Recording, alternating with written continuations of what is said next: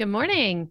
Well, I'm looking outside at a dark sky, and it is the late, late hour of 5 p.m. Okay. Good evening. Good evening, Michelle. Good evening. How are you? I'm great. I am having a lovely day. Happy to be here with you on this podcast. So, can I ask you about something that I think you kind of mentioned, we kind of talked about, but we haven't actually really talked about it. Do it. Selling simple file upload. Dun, dun, dun. Yes. So we have taken this investment from Tiny Seed for Hammerstone. And so I am seriously considering selling simple file upload. And so I guess that makes sense, right? Like you took the money from Tiny Seed so you can focus on Refine Hammerstone full time. Totally makes sense. And I think you've kind of felt for a while now that you were sort of like pulled in too many directions. But I'm curious, like how did you finally get to that point where you like what was that tipping point where you decided to sell it? Okay, I love this story. So I don't actually think I've told you this story before. So I was at Rails SaaS. That was in October. And leading up to Rails SaaS, I had to put a talk together. And one of the things I decided to do in my talk was pre-record instead of live code. This is relevant because putting a talk together with good screencast is a tremendous amount of work. I don't remember if I told the story here, but I recorded all 15 screencasts and I gave them to a group of friends and realized that they were not recorded at the ideal resolution.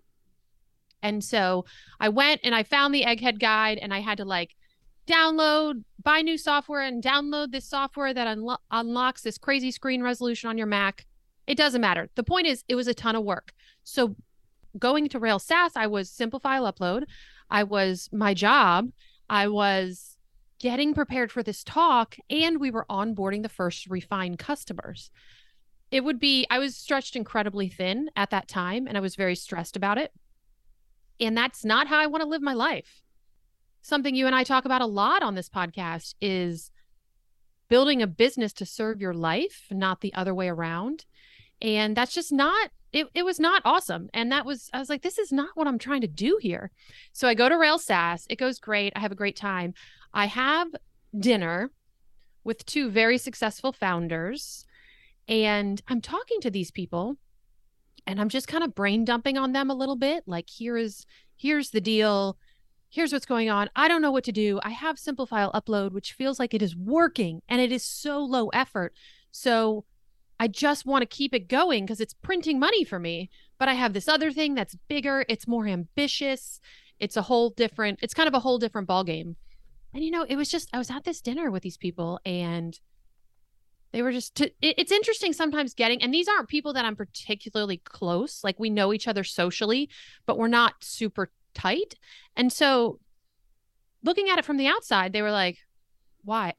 Like, this doesn't make any sense. Like if you're splitting your time and attention and you have a family, like there's no way all of these things are going to fail. None of it's going to work. And it was just kind of one of those light bulb moments, when sometimes something is true, but you're lying to yourself about being true and about it being true. Has this ever happened to you? Yes. And you're kind just of scary moments. And someone says something to you that is true, but you have not wanted to admit to yourself. And that is what happened to me when these people suggested that maybe I shouldn't have simple file upload, or maybe it was a distraction. It kind of was a light bulb where I was like, yeah, it's almost like I was waiting for someone. It was like I was waiting for permission from someone. These people are much more successful than I am, objectively speaking.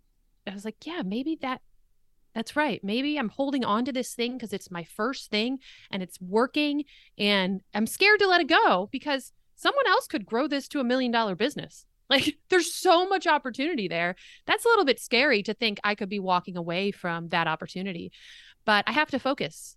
And I think with where I am in my life and my family and my time, I have to focus. So I guess that context on the preparing the talk and focus and everything really puts into context you around that time. And like, I mean, also explains why even at one point you were like, should we even keep doing the podcast? Like, do I have time for it? Like, I need to focus on Hammerstone and Refine. And like, you came back from Rail SAS like 1,000% in on Refine. Yeah. And I think for me, I mean, and that's true. You know, it's funny too, because Aaron and I are potentially bringing back the Hammerstone podcast. I was like, okay, we really need to think about how we're spending our time and what is value added, because we don't have a lot of time and it takes a lot of time to get a business off the ground. So I need to focus. I need to take a risk, right? Like, this is what this is about. It's risk taking. I have to pick a horse to back, as they say. And they're both good horses. But you know, I think Refine is what I want to be doing right now. And so I am exploring what to do with Simple File Upload. And it sounds like getting the Tiny Seed money was almost like that last little bit of validation that you needed to be like, okay, this is the thing I should be focusing on rather than Simple File Upload. I think so. And I've thought about that too. I was like, if we didn't get the Tiny Seed money, is this still the decision? But yeah, I had made this decision after Rail SAS. I mean, then that was before we had the Tiny Seed money. So this decision had already been made. But absolutely, like, getting that external validation certainly helps to be like, oh, okay, this is the right decision for me right now. So, I mean, talking about selling a business right now, I gotta say, I don't know if you read the news. I do not read the news. The economy has seen better. Yes. Its hair's a little messy right now. Could use a shower. How are you feeling about selling a business in this environment? Well, man, it's bad timing, isn't it? I mean, I don't know what to say except it's bad timing for me. I should have sold it 6 months ago. I am not on any timeline. So yes, it would be great if I could sell it tomorrow and, you know, have a lovely transition and not have to worry about it. But I'm not on a timeline. I mean, the business is so low stress. It's low support. It's growing. It makes money. I mean, so it's not ideal, but I'm also not concerned, I guess. I honestly, that's a pretty great pitch for selling a business right there. Like, just put that in your description. It makes money. It's low stress. It could be $1 million if you put, you know, time into it. So buy it. Yeah. That's basically the pitch right there. So I'm curious, like, are you going through a broker? Are you just like putting feelers out there? Are you putting it on MicroAcquire? Like, how are you actually selling it? So I listed it on MicroAcquire. Okay. So that is my first, and of course I haven't tweeted about it. This is the first time I'm talking about it on the podcast. So I haven't Breaking news. I haven't tried to use my 8 own. minutes in. I know, right? We're bad about that, aren't we? We like get to the good stuff once you're in the podcast. Yeah, I think I haven't even tried to utilize my network to see if there are people interested. I did list it on MicroAcquire. It's hard to tell with MicroAcquire because I got a lot of air quotes interest, but the air quotes interest look like form emails. So I don't really know like the protocol. So I've had several people send me stuff that's like, oh, we do this, we buy businesses. Can you tell me a little bit more about your business? And I look at that and I'm like, well, you could just read the description. So this feels like a form email. So I'm actually not responding to all of them, which maybe is not the right way to handle it. I don't know. Feels a little bit like I don't know if you've ever posted a job posting and had to read yeah, through that's all what of it the feels like. responses. Yeah. Like you get a lot of stuff that's like they didn't even read it. the description right. at So all. if they send me a request, I want to say that I've had like 5 or 6. If they send me a request and they clearly didn't even read the job no, I said job description. They didn't even read the listing that I don't respond because the key with this whole thing is I don't want it to take up more of my time to try to sell the business. Like, I don't care right now. I mean, I want to eventually, but it's still growing. So I'm just going to be able to sell it for more as time goes on. So I don't want to put a ton of time in if people aren't serious. And if Yeah. someone comes through that's serious, I absolutely would put time in because I think it'd be great. But it's just like, honestly, when I look at my list of priorities for the next 6 months, selling it is low, but definitely something I am considering for a serious buyer. I mean, I guess all it really does for you is just makes you money the more it sits there. Like, it's That's what I'm not saying. Like, it's collecting a net dust win. or It just makes decaying more in money. any way. Like, and you just, kind of do what you have to do to maintain it, but you just keep, getting, what is it, $1,700 a month Oh, from it? babe, 1850. Oh, sorry. Okay, Hell $1,850 yeah. a month from it, right? Yeah. Like, so, I mean, that's at least the good thing. Like, if you were, 6 months ago, for example, and we were talking about selling it and you got to the point of seriously selling it, I imagine that your goal for selling it would have been to basically self-fund yourself going on Refine full time. Right. And now that you have, that little bit of investment from Tiny Seed, you don't have that pressure as much. Right. And so, in any kind of negotiation, not feeling pressured about the price or time is an extremely good source of leverage, right? Like, that's Right. when people are kind of forced into a deal that is less than ideal for them. But the fact that you have the luxury of time and of, financially, I mean, that plays in your favor. I mean, statistically speaking, recessions are what, like 18 months? So, Whew, it's a long worst time. case scenario, what's, 18 times 1850? And you just kind of ride it out. But I doubt it'll be on microacquire for that long. I mean, Yeah. because again, there are people out there with dry powder, and in this kind of environment, like, the businesses that suffer are the ones that have users rather than customers and aren't charging yes. anyone. But if you have a business that's already throwing off cash, even 1850, if it's shown that you can grow it and that the customers are sticky, Yeah. that's really valuable, especially to someone who knows how to do content and marketing and stuff. And I think you've shown with all the content investments that you've made that if you put the time in, it'll grow. You just haven't had that time. Yeah. And that's been a very, very clear correlation, because if you look back at the history of it, are we going on a year now? I don't know. 2 years? How long have I had this business? No, yeah. Wait, you launched 2021, it, February. Right, yeah, you got it. I think you got it into the Heroku marketplace, like, for like the whatever the baby step was, in November of 2020. Yeah, and then I started selling it in February. Have you stepped back and looked at yourself and realized that you have been running a SaaS for 2 years now? That's amazing. I love it. No, that seems crazy. That just, wow, that's kind of hard to wrap my brain around. It's true. It's true. Yep. I think I started charging in February of 2021. So almost 2 years. Wow. That's cool. Look at you. and when we started this podcast, I had 0 businesses. So this is pretty cool. Now you have too many businesses. That's a very good problem to have. It's a very good problem to have. Yeah, I think that so if you look at the history of Simple File Upload, like, it went up really quickly, then it was stagnant for a while, and then as soon as we put some effort into marketing, it started growing again. So I think there's a clear correlation between marketing effort and growth of the product. Like, I know exactly what I would do if I kept it. I feel like I have a good actionable plan for growing the business.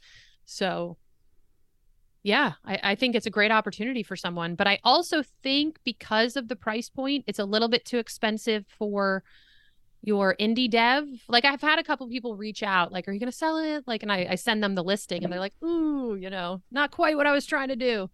And it's a little too small for like a little bit of a bigger shop. So just finding that sweet spot will be interesting to see if people are interested and if I can sell it. And if not, like I said, it works great, pretty much runs itself, low support, basically just makes money. So it feels like a win-win no matter what happens, I guess. I mean, and there's also people out there who have portfolios of small bets who, Right. you know, have tons of like, like 5 companies that are under 10K each, for example. Yeah. And then they're just, you know, they're sort of spreading their money out. So I'm sure you'll find someone. Yeah, and one of the things that is very important to me is to take care of my existing customers. I have a handful of customers, maybe like 5-ish, who have been big supporters of me and this business since the beginning. And they are the kind of people that I would not have made it without them. And so that's really important to me, to make sure that when and if I do sell it, whomever I sell it to is committed to providing the same level of customer support and care that I do with these people, because they don't even know me, right? These are people that found me through the podcast or found me through Twitter, who've just been phenomenal supporters, and hopefully they all know who they are. And I just appreciate them so much. And so it's really important to me that everything is good for them. Yeah. I mean, I think that's a concern a lot of people have when they're selling. And I mean, to what you said earlier, though, you're probably too small, like in terms of revenue, for like, you know, a big like PE firm, for example, who would buy things and then just sort of jack up the prices as much as they can. And right. Like, yeah, I'm not worried about that. Probably too small for them. I mean, realistically, I have a feeling that your ideal buyer is somebody who already owns another small SaaS or two. Yeah. Has some familiarity, you know, with the space, right? Probably, you know, is a developer themselves, so can manage the product themselves. That's what I'm hoping. I think that would be ideal. And like I said, I think there's so much room for growth. Like I should put this in my listing, but like I literally know exactly what I think you could do to. Yeah, you should like make a Google Doc or something and like include that when you sell it, in the same way you like you sell a house and you're like, by the way, like here's how the sprinklers work. Like So that's one of the interesting things too about selling it. So part of the reason I would sell it is because it would just be nice to, I think, not have the mental overhead of it, even though it's very, very low mental overhead. I think there's always some kind of background processing, or as I see it growing, it's hard not to be like, oh man, if I could just launch my no code white label, or if I could just redo the onboarding, like we could probably double revenue. So that stuff is kind of always like swirling around. So if I didn't own it, I think the mental kind of background processing would dissipate. So that's one of the reasons, but also, again, like it's working great, so not in a rush.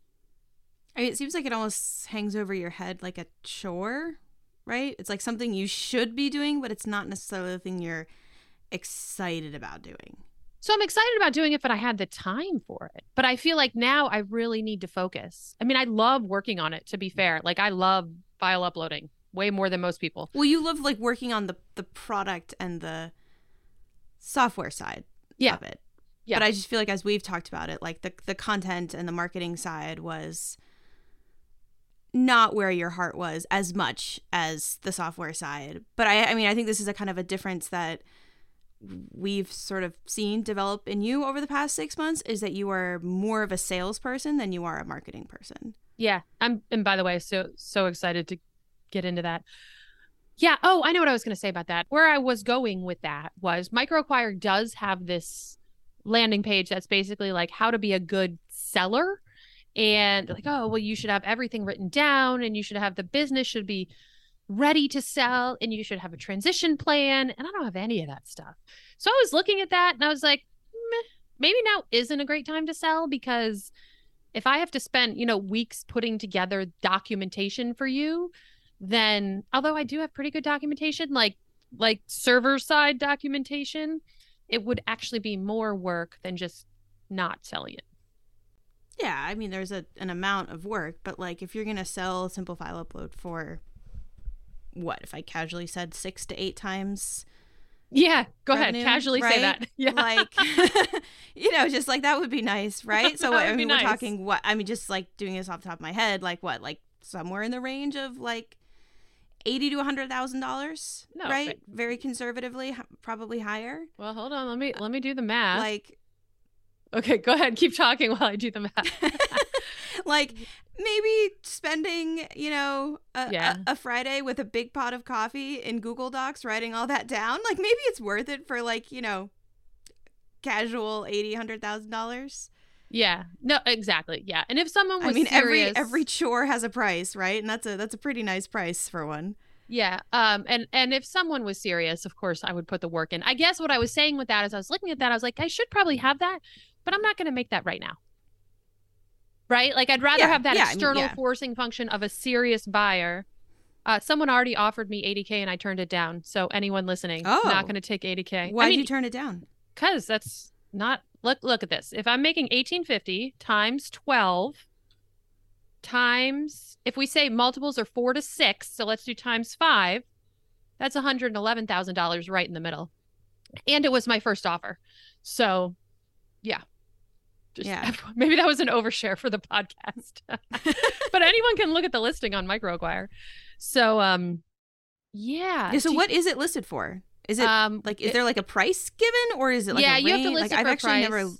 I listed for 120. So I think that's reasonable. I do too. It's like I think that's a totally reasonable. You know, I read the MicroAcquire thingy-mabobber. They put out a quarterly what are things selling for. Now I expect the next one to be lower because the last one came out before the world imploded. Right. Yeah. But in the last one, I want to say it was like 4 to 6. I forget the average, but yeah. So we'll see. Again, it's only been listed for like 3-4 days. So we'll see. You haven't even told anyone until now. I haven't even told anyone until now. So it might work out for me. Check back, and I'll let you know. But where I was going with the amount of work is I was looking at that and I was like, okay, that they're suggested docs you should have. And I was like, yeah, that's all really good, but I'm probably not going to put that together unless someone gets really serious. Yeah. So can we talk about something else really quick? Yeah, of course. So speaking of things imploding, Twitter. Oh, Twitter. So yeah. So with everything going on Twitter, it made me a little... It made me feel like we shouldn't put all our eggs in one basket with talking to our listeners and this kind of community that's developed around the podcast, sort of unintentionally. And so I set up a Substack for us. Okay. And the cool thing about having it on Substack is that like I guess I didn't tell you about this. You did not. So surprise. Surprise, yeah. So is it like automatically pulls everything in from Transistor or from the RSS? So it creates a post every time we have a new episode, but then people can comment on that. And there's also a chat thing if you have the Substack app.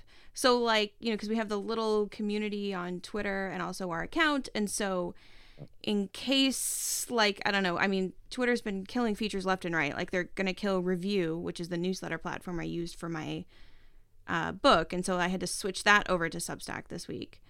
So if they kill the communities thing, then we still have a place to talk to each other. And I was like, with all the Mastodon stuff and everything is like .social, I was like, oh my god, if we could get software.social, that would be amazing. And you know, of course it's taken, so you know, because yeah. But anyway, so I don't use Substack. I don't know what it is. Is it like a forum? It's like newsletters. Okay, where's the chatting happen? On the Substack app. Oh, so you'd have to get the Substack app. Yeah, it's like Medium basically, but better. Oh, okay, cool. And newslettery. Yeah. Okay. And the other thing, I think I told you about this, is that I ordered Software Social stickers. No. Okay.